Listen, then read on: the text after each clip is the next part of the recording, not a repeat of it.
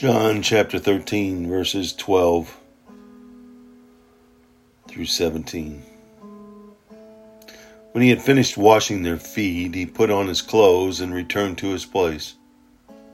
"Do you understand what I have done for you?" he asked them.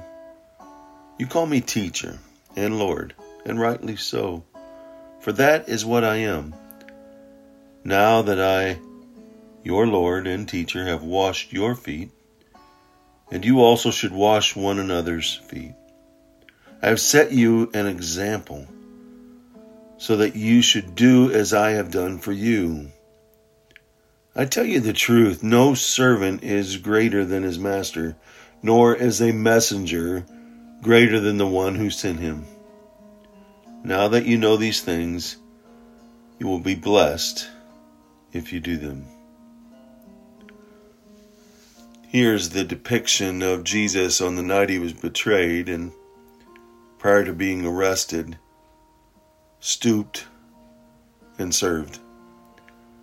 He donned a towel and stooped and washed the feet of his disciples, giving them an example of what it means to be a servant leader, what it means to teach others, to help others follow by leading by example. The feet that he washed was the feet of all his disciples. Judas was still there, and he knew Judas would betray him. Yet, he stooped and washed his feet. Peter, one of his trusted three, he knew would deny him 3 times. He stooped and washed his feet. To the others he knew would betray him by scattering, he washed their feet. Jesus, he didn't wash their feet just to get them to be nice to each other. His goal, his reason was for them to extend his mission here on earth after he was gone. These men, these trusted men, were to move into the world serving God by serving each other and serving all people to whom they took the message of salvation to.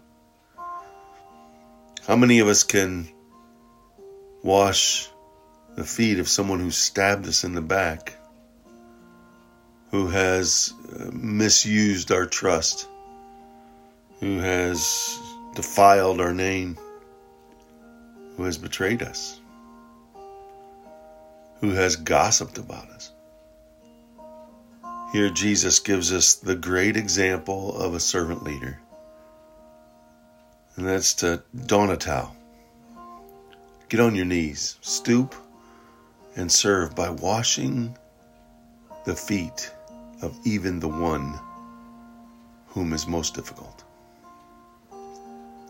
He did it for us. Let's do it for others. Go out. Make it a wonderful, God-filled day.